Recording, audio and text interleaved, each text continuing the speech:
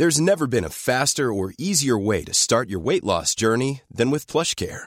PlushCare accepts most insurance plans and gives you online access to board-certified physicians who can prescribe FDA-approved weight loss medications like Wegovy and Zepbound for those who qualify. Take charge of your health and speak with a board-certified physician about a weight loss plan that's right for you. Get started today at plushcare.com/weight loss. That's plushcare.com/weight loss. plushcare.com/weight loss. You are listening to Weather Insider for Thursday, May 7th, episode 309. I'm meteorologist Bernie Rayno. I have absolutely no changes in thinking from what we talked about on Wednesday. We have a frontal boundary that's going to be pressing south and east across New York State and Pennsylvania as we move through our Thursday night. That front will stall southern parts of Pennsylvania.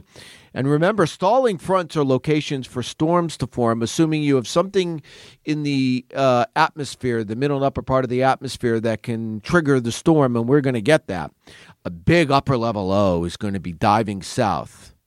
That's going to represent the cold air. On the southwestern flank of that upper low, we're going to watch a little piece of energy, what I call a short wave in the atmosphere. That's, as my friend and cohort would say, Evan Myers, that's some inside information.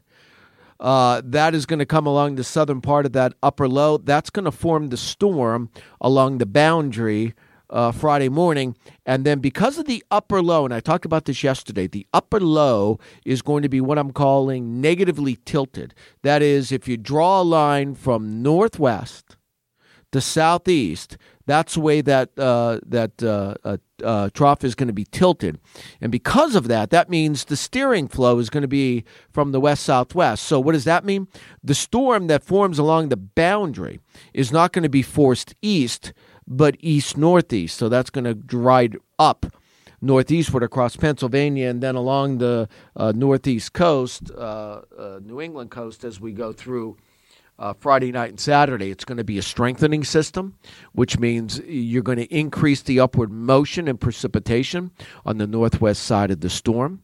That also means you're going to generate your own cold air because of upward motion. When you lift the sounding, you cool the sounding, and you also have all that cold air with the upper low. So it's kind of a perfect storm for a May snowstorm. Make no mistake about it, it's going to be a May snowstorm. Now, mostly rain. This is all rain. I think even in Boston, this is all rain. From Boston, New York City, Philadelphia, Washington, D.C., Baltimore. It's all rain for you. It spreads from south to north Friday afternoon, Friday night. But beginning Friday night, you're going to start to see a changeover from that rain to wet snow across the southern tier of New York, northern tier of Pennsylvania, and all the way down the Allegheny Mountains of southwestern Pennsylvania. Even in State College, where AccuWeather Global headquarters is located, I could see it's going to snow on the end. I'm not sure how much it's going to accumulate, but it is falling at night, and that's a key too. A lot of the snow that we're looking at Friday night into Saturday morning will be falling when the sun is down. All right, during the middle of the night under the cover of darkness. That's why it's a lot easier to accumulate snow this time of the year at night than it is during the day because of the powerful May sun. So a lot of these areas will snow Friday night. Now, the biggest snows are going to be Vermont, New Hampshire, especially in the higher elevations, and up in the western Maine. Now, once you get into Piscataquis and Aroostook counties west of I-95 in Maine, I think even lower elevations, that are 500 to 1,000 feet, you're going to get several inches of snow. There's going to be a spot in western Maine in the higher terrain that's going to end up with over a foot of snow with this storm. Now, some accumulations in the lower elevations. I think across a Snowshoe, West Virginia, a few inches of snow. Once you get in the Allegheny front, southwestern Pennsylvania, that area between Altoona and Pittsburgh, there'll be a few inches of snow. We have a coating to an inch, even here in State College. Once you get toward DuBois, Bradford, I think there could be a couple of inches of snow. Binghamton, Elmira in New York, 1 to 3 inches of snow. Once you start getting into the Catskills, the Berkshires, you're going to get 3-4 inches of snow with this.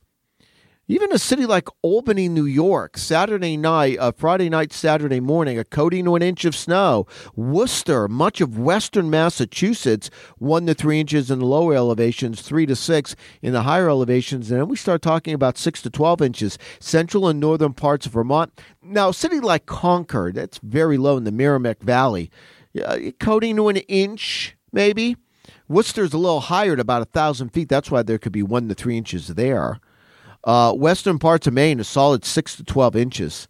Western parts of Maine, with an AccuWeather local storm max of 15 inches. The snow will be winding down in western Maine by Saturday afternoon. And behind this storm system, Saturday is windy and cold. High temperatures across much of the Northeast will be typical of mid-March. When you add the wind in, your AccuWeather real field temperature will make it feel more like late February in many instances. There's going to be numerous showers around. There's going to be snow showers. It's going to be hard to accumulate any snow in the lower elevations, even near the lakes on Saturday. But you start getting up above 1,300 feet. I could see another inch or two there. So a full taste of winter. And oh, by the way, there's another system that's going to be diving southeast Sunday into Monday. There may be some rain and wet snow with that across parts of New York State. But you know what that does? It keeps the chill locked in. No sign of May. As we head toward the weekend and next week.